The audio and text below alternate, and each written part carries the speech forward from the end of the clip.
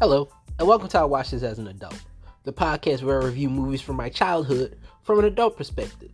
And this week I will be reviewing 1995's Mallrats.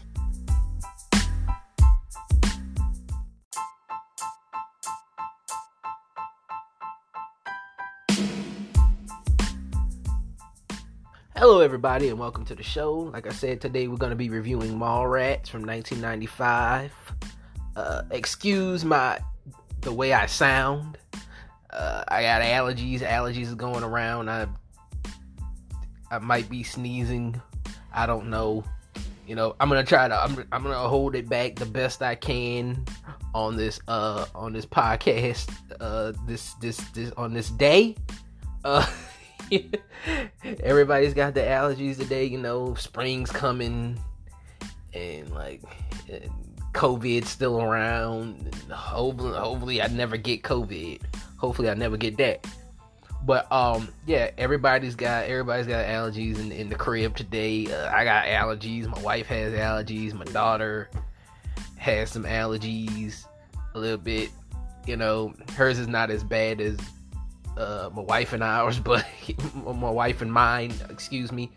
But the allergies are still there, so it's a very allergenic house. I know you guys are probably like, man, motherfucker, just dust. But yeah, that's not the problem. But yeah, man, it's just allergy season. It happens. We got allergy medicine we've been taking. I'm probably gonna take one after this podcast. I should have took one before the podcast, but I wasn't thinking, and it didn't hit me. It didn't really hit me until I hit record, and I was like, fuck my allergies. So that's kind of my mistake. But anyway, gonna be reviewing Mallrats. Just had to give you a little disclaimer why I might sound like a fish underwater or whatever the fuck. But yeah, I'm gonna be talking about Mallrats. Like I said that 3 times already. First, I want to talk about a documentary I saw. This is gonna be a very, very 90s show today. Very, very 90s show. It's kind of a coincidence. Coincidence that I'm talking about a movie that's very, very 90s, and now I'm going to talk about a documentary that's very, very 90s. It's very, very 90s. It's so 90s that the documentary is called Kid 90. So, I watched a documentary on Hulu this past weekend called Kid 90. It's actually a documentary. It was produced and directed by Soleil Moon Frye.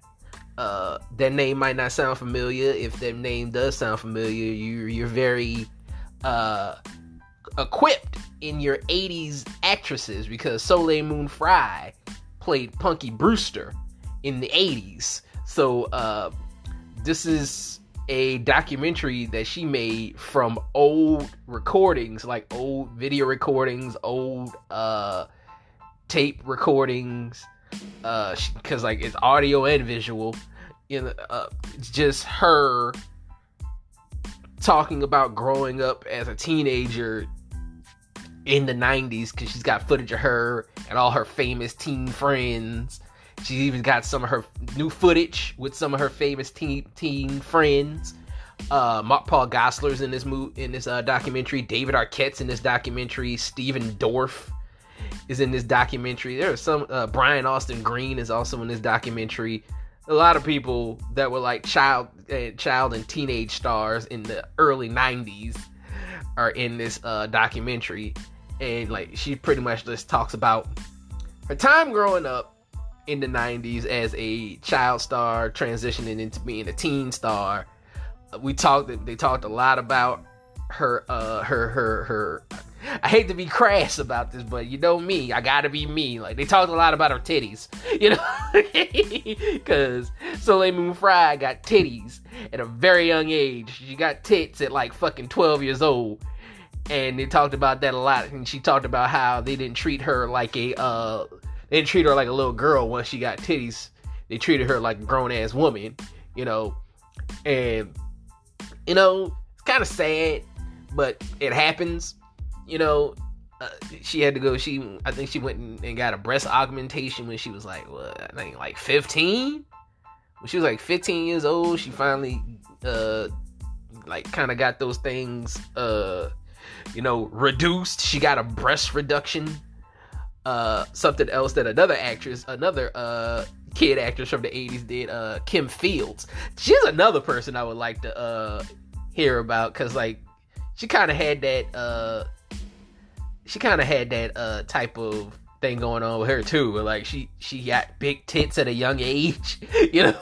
She developed really early, and then they even did an episode of there's a show, if you listen to this podcast, you probably know what the show is. She was on a show called Living Single, and they had an episode about her kind of getting breast reduction surgery, because I think she really got breast reduction surgery at around that time. She waited a little bit. She waited until she was a little bit older. She had to be in like her, I want to say maybe early to mid 20s when she finally got breast reduction surgery.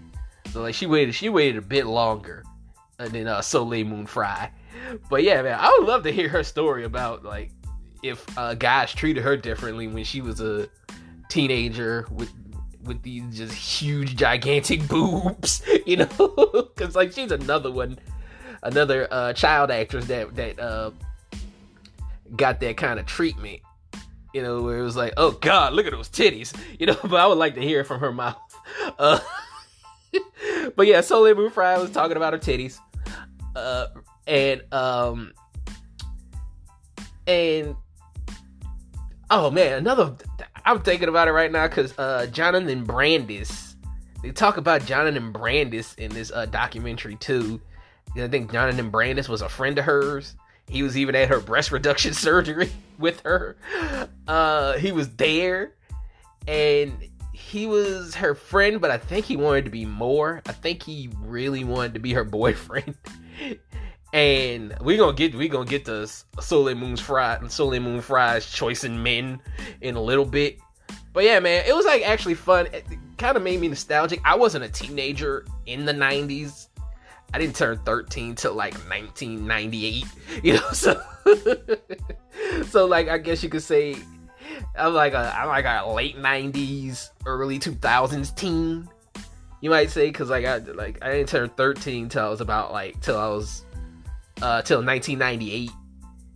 So a lot of the 90s as a teen, I didn't get to, because I was a little kid. Because in 19, I think she was talking about 1991, I was like 6 years old or some shit, I think, but either 5 or 6, so like I wasn't really, I wasn't a teenager in the early 90s. I was a kid, so like a lot of that stuff I was still nostalgic over, because like I remember like in the 90s I wanted to be a teenager so fucking bad. I wanted to be a teenager so bad in the early 90s, because it looked so fucking cool to be a teenager in the early 90s. But but like my teen years were they were okay,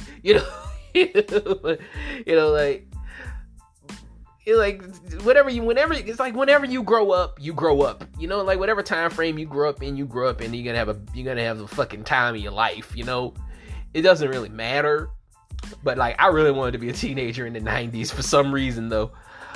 But yeah, man, but like looking at this shit, like just the fashion and what they wore and what they were looking at and what they were listening to, it's just it was something that I wanted to get into. Like I wanted to listen to grunge music at an early age. I wanted to listen to gangster rap, like I wanted to do all this shit. But growing up as a kid in the 90s wasn't bad either. We had like some of the best cartoons. We had some of the best what the fuck am I talking about? I forgot already. But like I said, we had best cartoons, best toys. We had some of the best toys. Video game consoles. I played Super Nintendo and Sega Genesis a lot, and I had a Game Boy and a Game Gear, growing up. Yeah, I know, Sadiddy, right? But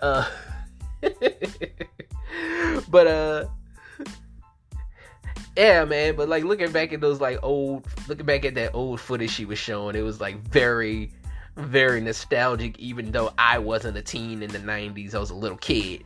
But looking at all that shit just made me nostalgic. But yeah, man, she talked about some things. Soleil Moon Frye, let's just get to it. Soleil Moon Frye did not have the best choice of men. She did not pick boyfriends well. And all her boyfriends were older than her. Cause I remember,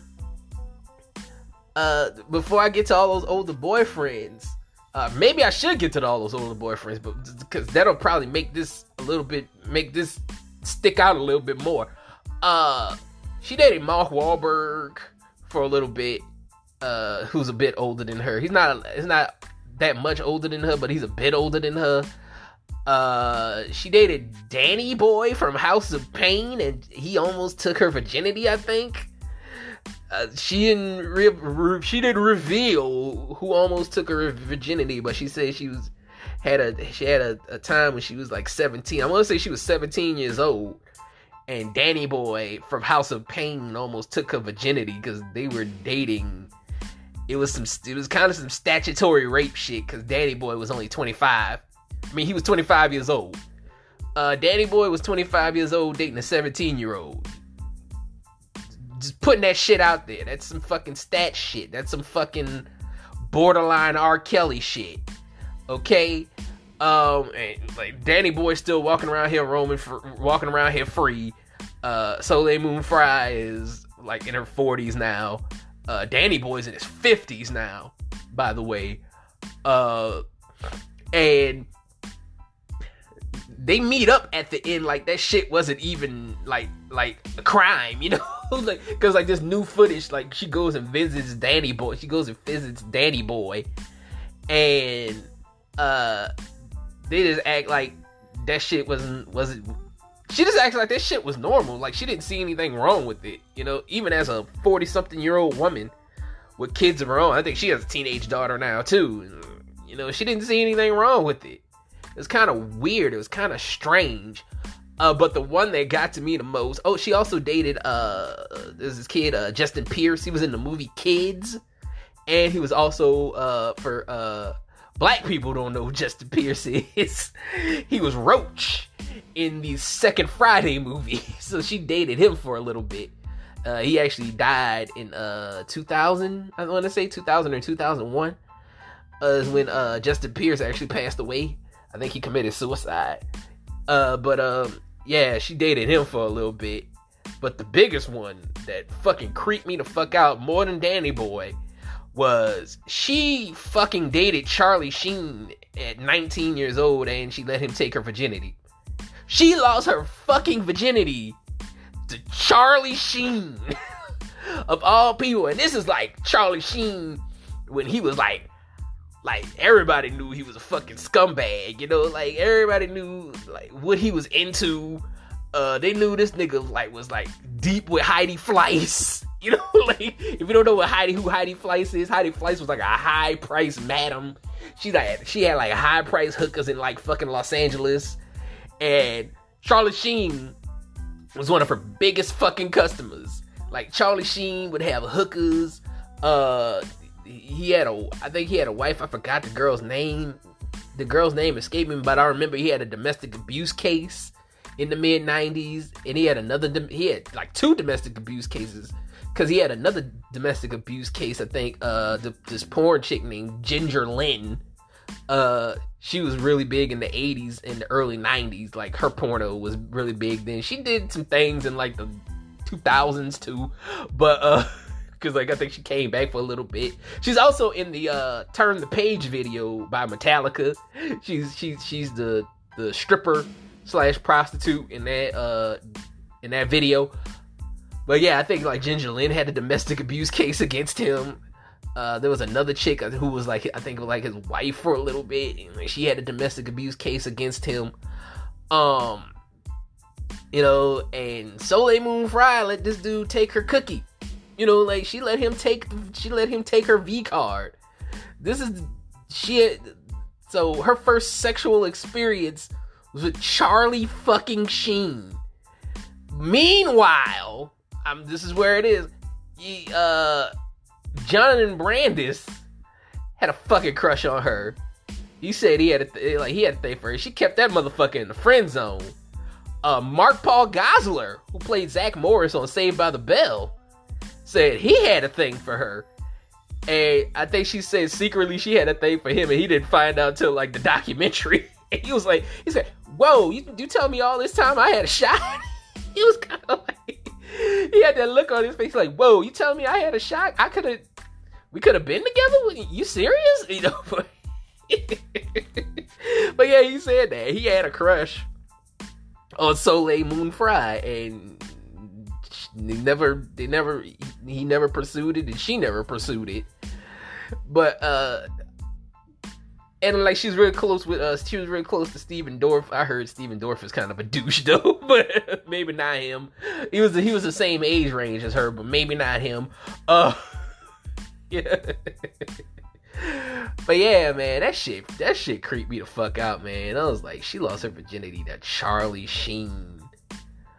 But yeah, man. Anyway, I thought it was an okay documentary. It wasn't what I expected it to be. You know, I thought this was gonna be like a linear story about all the kids of the 90s, but it really wasn't. It was just like home video, home movies. Soleil doing some narration. She threw one of her old child star friends in there, but like that was the biggest reveal for me. Is like she lost her virginity to fucking Charlie Sheen, and she was dating fucking Danny Boy from House of Pain when she was 17 and he was 25. That was the biggest revelation for me. I let her slide with Mark Wahlberg, because Mark Wahlberg wasn't that much older than her. You know, he was a little bit older than her. He was kind of in a statch situation too, but he wasn't that much older than her. I think he's only like maybe 3 or 4 years older than her. You know, he wasn't that much older, but still, he was kind of borderline statch territory too. But yeah, man, that fucking documentary was wild. I think they were talking about like all the 90s kids that did dope. I think David Arquette admitted to smoking crack, you know? Which explains David Arquette. But anyway, yeah, man, documentary was okay. I don't know if I will rewatch it again. I'll probably have to rewatch it again, because I'm talking about it, but there's probably still some fucking things that I missed. But like from what I saw, it was just a bunch of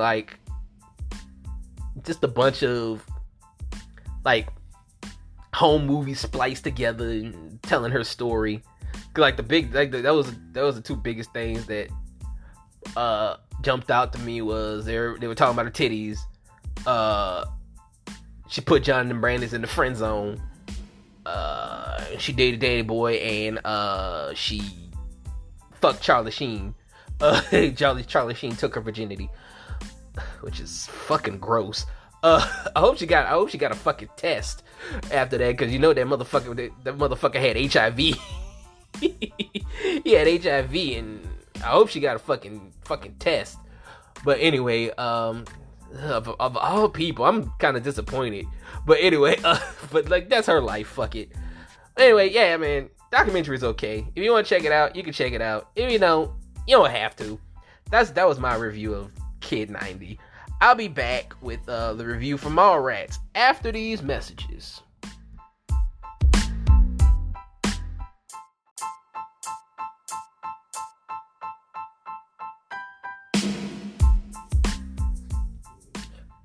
Okay, guys, Mallrats, 1995. You know I like to start this thing off. I like to start it off on how I saw the movie as a child. I saw this movie for the first time on cable when I was 14 years old.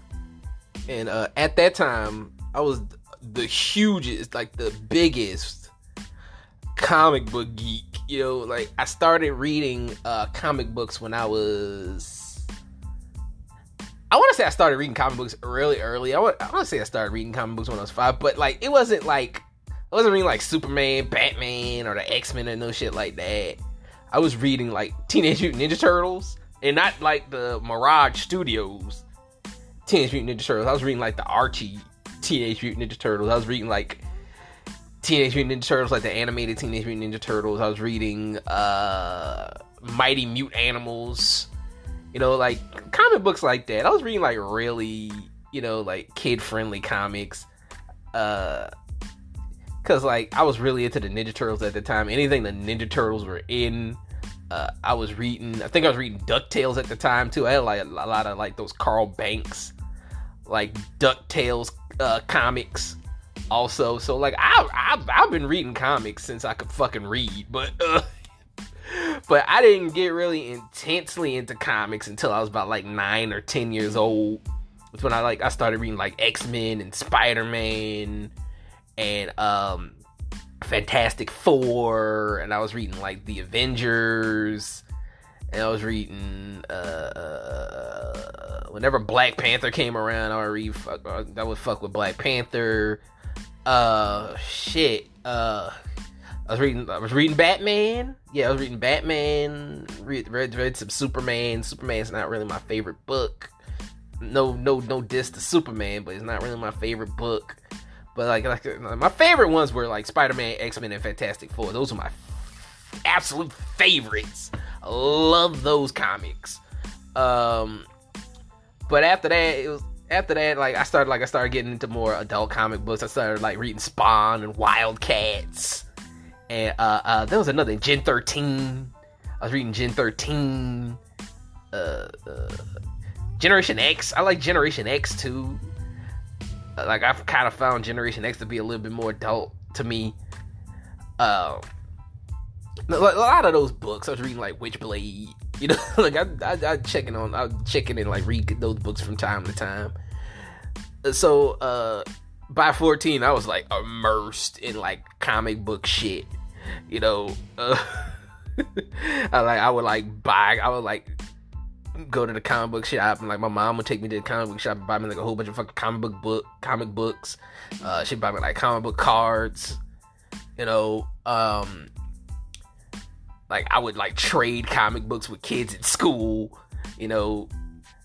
They're like, hey, this book's good. Let's just trade books and all this shit. You know, like there was this kid that was actually when I was in like middle school, he was like selling comic books for like $1. And I would buy them off of him for $1. I was like a fucking comic book crackhead. I remember I was like, hey man, you got that new X-Men? Yo man, give me that new X-Men. I got you, man. You ain't got no money. You can't buy this X-Men off of me. Please, sir. Please let me get that new X-Men. I suck your dick. But it never came to that. But but I was so much into comic books at that time. Who knows? But anyway, yeah, this movie right here. But like I said, like I was a huge comic book geek at the time. So like this movie like really hit me at the right time. And at the time, 14 years old, I think I was like already kind of like a Kevin Smith fan through his comics, because like he wrote Green Arrow, he wrote Daredevil. Daredevil is another one. I forgot about Daredevil. I loved fucking Daredevil. I loved reading fucking Daredevil. Cause like Kevin Smith was doing like the Marvel Knight shit. Also, like I said, like, and then he was writing Green Arrow. So like I knew who Kevin Smith was. I would see him in like Wizard magazine all the time. So I was already kind of a fan of Kevin Smith. I saw Dogma. I remember I had a Dogma poster on my wall when I was a teenager. I'd seen that. So like I was like, I would like go back through his catalog and watch his shit. So like I was watching like Clerks, and I was watching Chasing Amy, which is like two other movies I got to talk about. And I was watching like and I stumbled across Mallrats on cable, and I liked it, you know. So I liked it at the time because like it spoke to me, you know. It really fucking spoke to me. It spoke to me even though it's about like these like fucking white young adults in New Jersey who like comic books, but it spoke to me even though I'm a black teenager in New Orleans. But the common denominator is we all like comic books, you know. So That was the common denominator. It was like, oh, those guys like comic books. I like comic books. It doesn't matter what color they are, but it doesn't matter what race they were. I relate to that shit. So like it really that movie the movie really fucking spoke to me at the time. So like I was really into it. Let's get into some technical shit now. The movie was written, directed by Kevin Smith. Duh. It has a Rotten Tomatoes score of 57%, which I look at it now, it's fair. That's a fair, it's not that great of a movie. It's not that bad of a movie. It's in the middle. The budget for the movie was $6.1 million. It only brought in $2.1 million at the box office, so it underdelivered. It actually kind of failed. This movie does have some fun casting stories, though. The main character, T.S., was almost played by Henry Thomas. If you don't know who Henry Thomas is the kid from E.T. So the kid from E.T. almost got the character of T.S., but they eventually went with Jeremy London, because there's two of them. For the longest time, I got a detour. For the longest time, I didn't know that Jeremy London and Jason London weren't the same person. I believe this is Jeremy London in this movie. I did not know that Jeremy London and Jason London were twins. They're identical twins. And in the 90s, they were like in everything.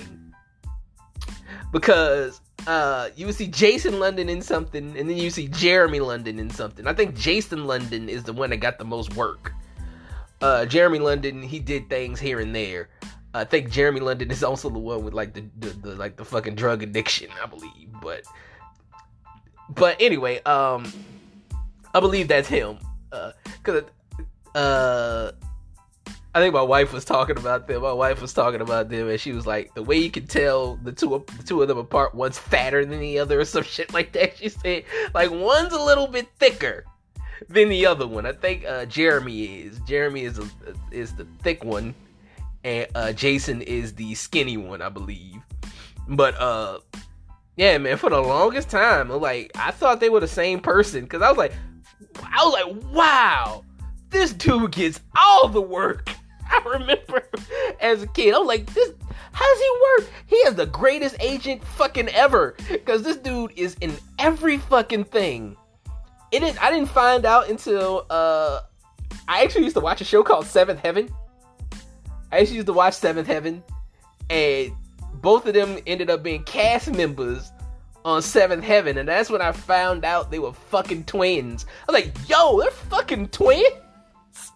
That's the only way I found out, was when they were on fucking Seventh Heaven. And this had to be like 1999 or some shit, I think. Or 2000. When I finally found out these motherfuckers were twins. They had like a Mary-Kate and Ashley Olsen thing going on. Because for the longest, I thought Mary-Kate and Ashley Olsen were the same person until like they started doing shit together. And I was like, yo, they're twins. What the fuck? But yeah, man, but anyway, like, Jeremy London ended up getting the role. Brody was almost played, by Adam Sandler, but, they ended up casting Jason Lee, who had no prior acting experience before this. He was actually a professional skateboarder before this.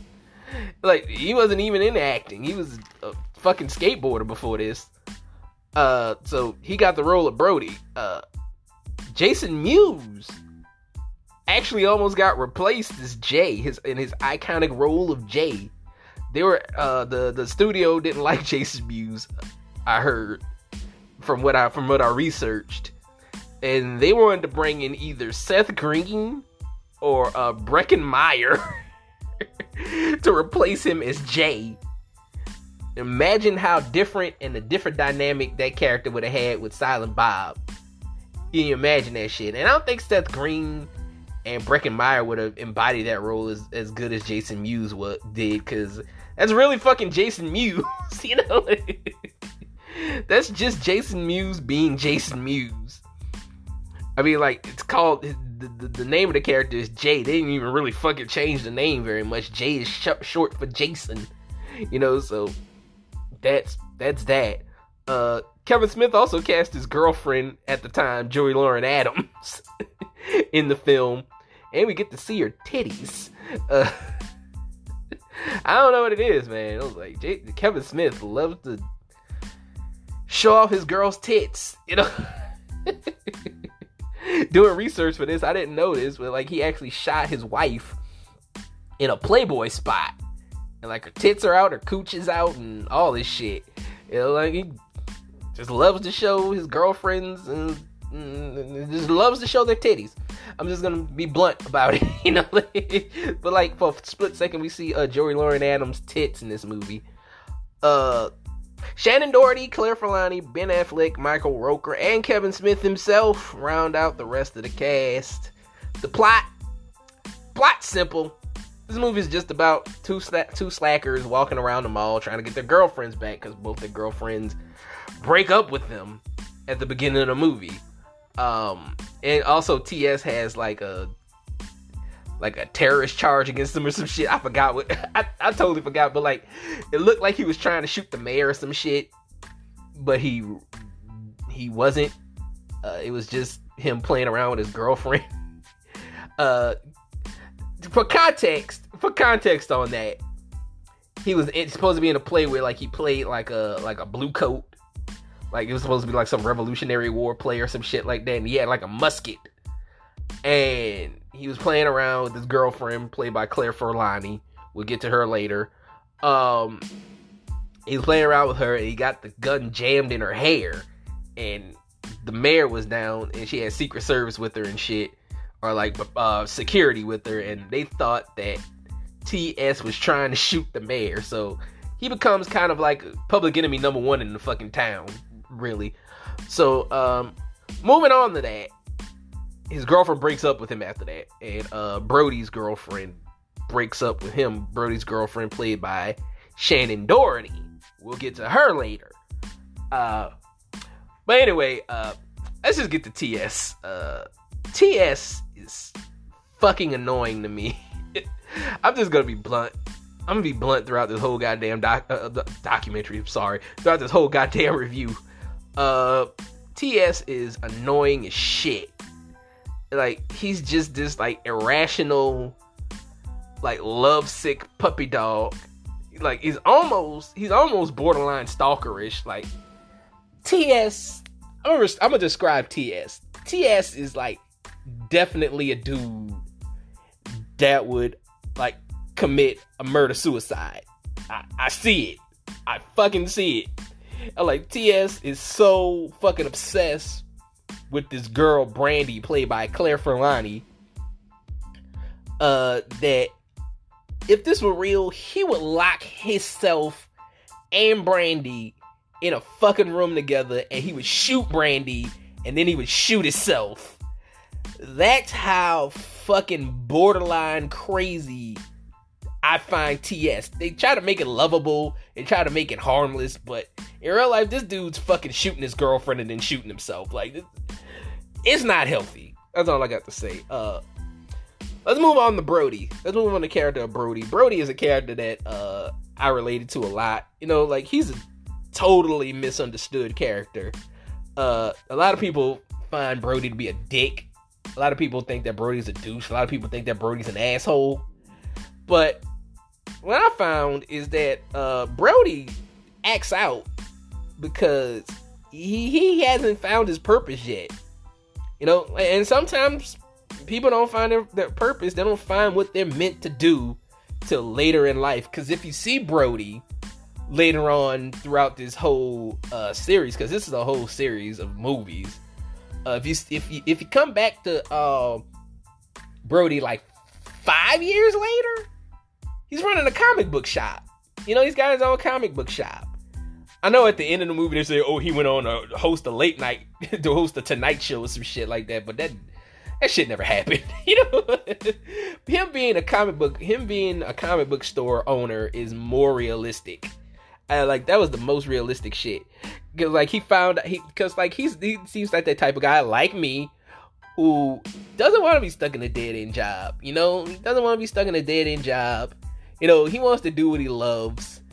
And he found what he loved. He loves comic books. So he was like, I'm gonna fucking open a comic book shop. That's what I'm gonna do. So like, he found what he wanted to do later in life. And now he's happy. Totally misunderstood character.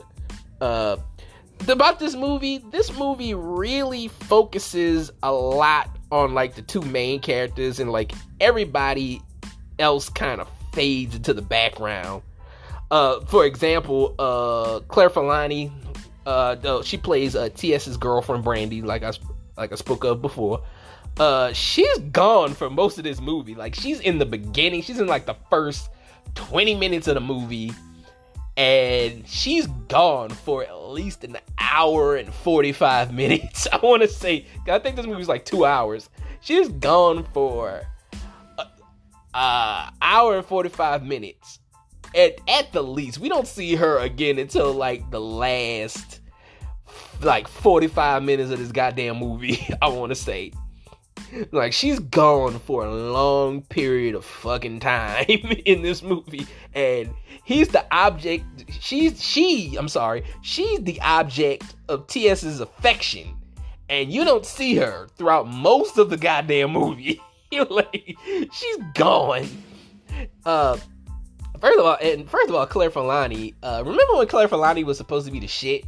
Remember when she was supposed to be like the next Julia Roberts? Pretty much. Like, she was supposed to be like the next Julia Roberts, and nothing happened after that. Nothing fucking happened after that. Secondly, her accent comes out, because I think in real life she's either Irish or British. I looked it up earlier today, and I already forgot what she's supposed to be, or what's her nationality. I think she's either like Irish or British, and like when she talks, you can kind of hear. She's supposed to be from Jersey, but when she talks, you can kind of hear her accent come out a bit. You know, her accent comes out a little bit. So it's probably why she's not in the movie for most of the time. I don't know, but kind of a shame that she's not in most of this movie. Shannon Doherty, who plays Brody's girlfriend, Renee, she's in this movie a lot. She gets a lot of screen time because it's Shannon Doherty in the 90s. I mean, come on. She was on Beverly Hills 90210 and all this other shit. Shannon Doherty was kind of like the female Charlie Sheen, if you think about it. You know, like, she's very difficult to deal with. You know, she was always in some type of fucking scandal and shit. She was like always with all these dudes. Like, Shannon Doherty couldn't keep a man for shit. But yeah, man, Shannon Doherty was pretty much the Charlie Sheen, the female Charlie Sheen of the 90s. That's very, very much. She had a very, very bad reputation in the 90s, but she still kept getting cast and shit. You know, but yeah, man, she's in this movie a lot. Ben Affleck's in this movie also. Moving on. I'm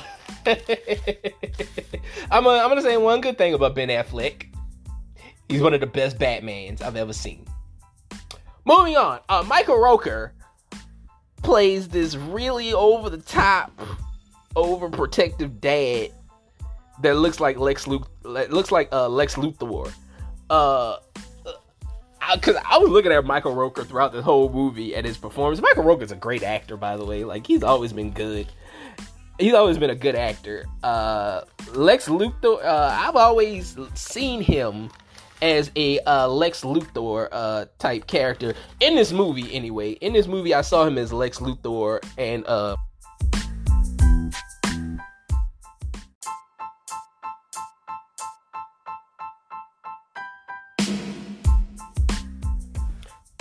sorry about that abrupt ending there. I had to go deal with my kid, who is ironically named Brody. You know, by the way. Ironically, she's named after a character in this movie. Kind of inspired me. But I was talking about Michael Rooker as Lex Luthor. I was saying that he could be a good Lex Luthor in the 90s. I don't know if they were to, because they were trying to do a Superman movie in the late 90s with Nicolas Cage.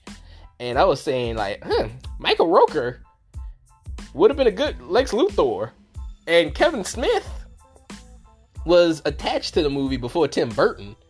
I don't know if he was like, hey, if I do this movie, Michael Rooker is going to be my Luthor. You know, and here I see it.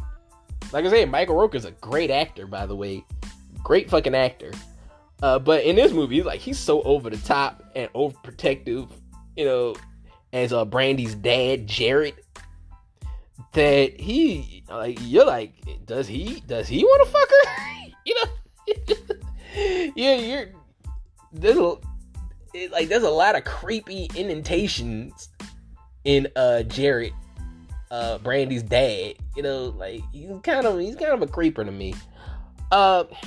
Moving on, Jay and Silent Bob are just doing Jay and Silent Bob stuff. About Jay and Silent Bob, let's talk about them. I find personally, I find myself as I get older, really liking these characters less and less. I don't know if that's just me growing up, you know, because as I get older, I really start to wane on these characters. Like, these characters don't really age well, especially in that last movie that they did with Jay and Silent Bob. I forgot the name of the movie, but I watched the movie. I watched it. I gave it a chance. I gave it a chance just to see if I still like these characters. And I don't. You know? I don't relate to Jay and Silent Bob at all anymore. These characters are characters that are just really fucking immature. They're really fucking immature. These are characters I think I grew out of, like, not even 5 years ago. I want to say I grew out of these characters when I was turned 21. Because I remember Clerks 2 came out when I was still in college. And I watched the movie and I didn't relate to it at all. I didn't relate to it. So, like, and those characters, and I was like, you know what? Jay and Silent Bob really get on my fucking nerves now. I was like, you take them out of here. I don't know. It might be a good movie. Who knows? But, so, like, I think I probably grew out of Jay and Silent Bob at like 21 years old. After I was a teenager. Like, these are characters, like I said, these are characters that don't stand the test of time. Because, like, the characters of their time, they're very 90s fucking characters. Very fucking 90s. And I don't think they're characters that you can continue on with new generations. You know, they're just characters that a certain generation saw, and you just fucking grow up, and they just fucking grew out of them, you know?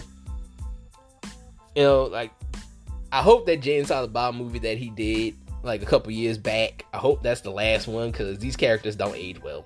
That's all I got to say.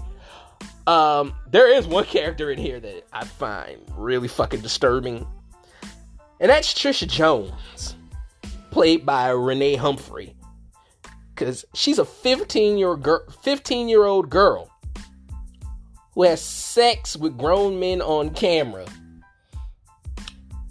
Can't do that today. Stan Lee also makes a cameo. Not in Trisha, in the movie. He makes a cameo in the movie, not Trisha, okay? So Stan Lee makes a cameo also. He's in this movie. Rest in peace, Stan. But overall, as a person who's still a fan of Kevin Smith, I love Kevin Smith as a person. He's a great podcaster. He's great at, like, fucking pop culture and talking about movies. He's great at that. Like, when it comes to, like, talking about movies, he's the fucking Michael Jordan of talking about movies. He's better than me talking about movies. He's way better than me. But Kevin Smith is kind of like a muse to me. Like, I hope to be as good as Kevin Smith when it comes to talking about movies and talking about pop culture. He's the best at it. I felt nostalgia for this movie, like, as a person who's still a fan of Kevin Smith. But as a person who likes movies, this movie did not age well at all. it's stuck in the 90s. Like this is a movie that's very of its time, and like it hit a generation of kids and young adults at a right time. You know, at the right time, like in the mid 90s. Because it talked about things that nobody was talking about in like the mainstream, but like nobody in 1995. In 1995, nobody was talking about Wolverine in the mainstream. I'm like, shit. Like, Hugh Jackman probably didn't know who Wolverine was in 1995. You know, and like, this is Kevin Smith did his part.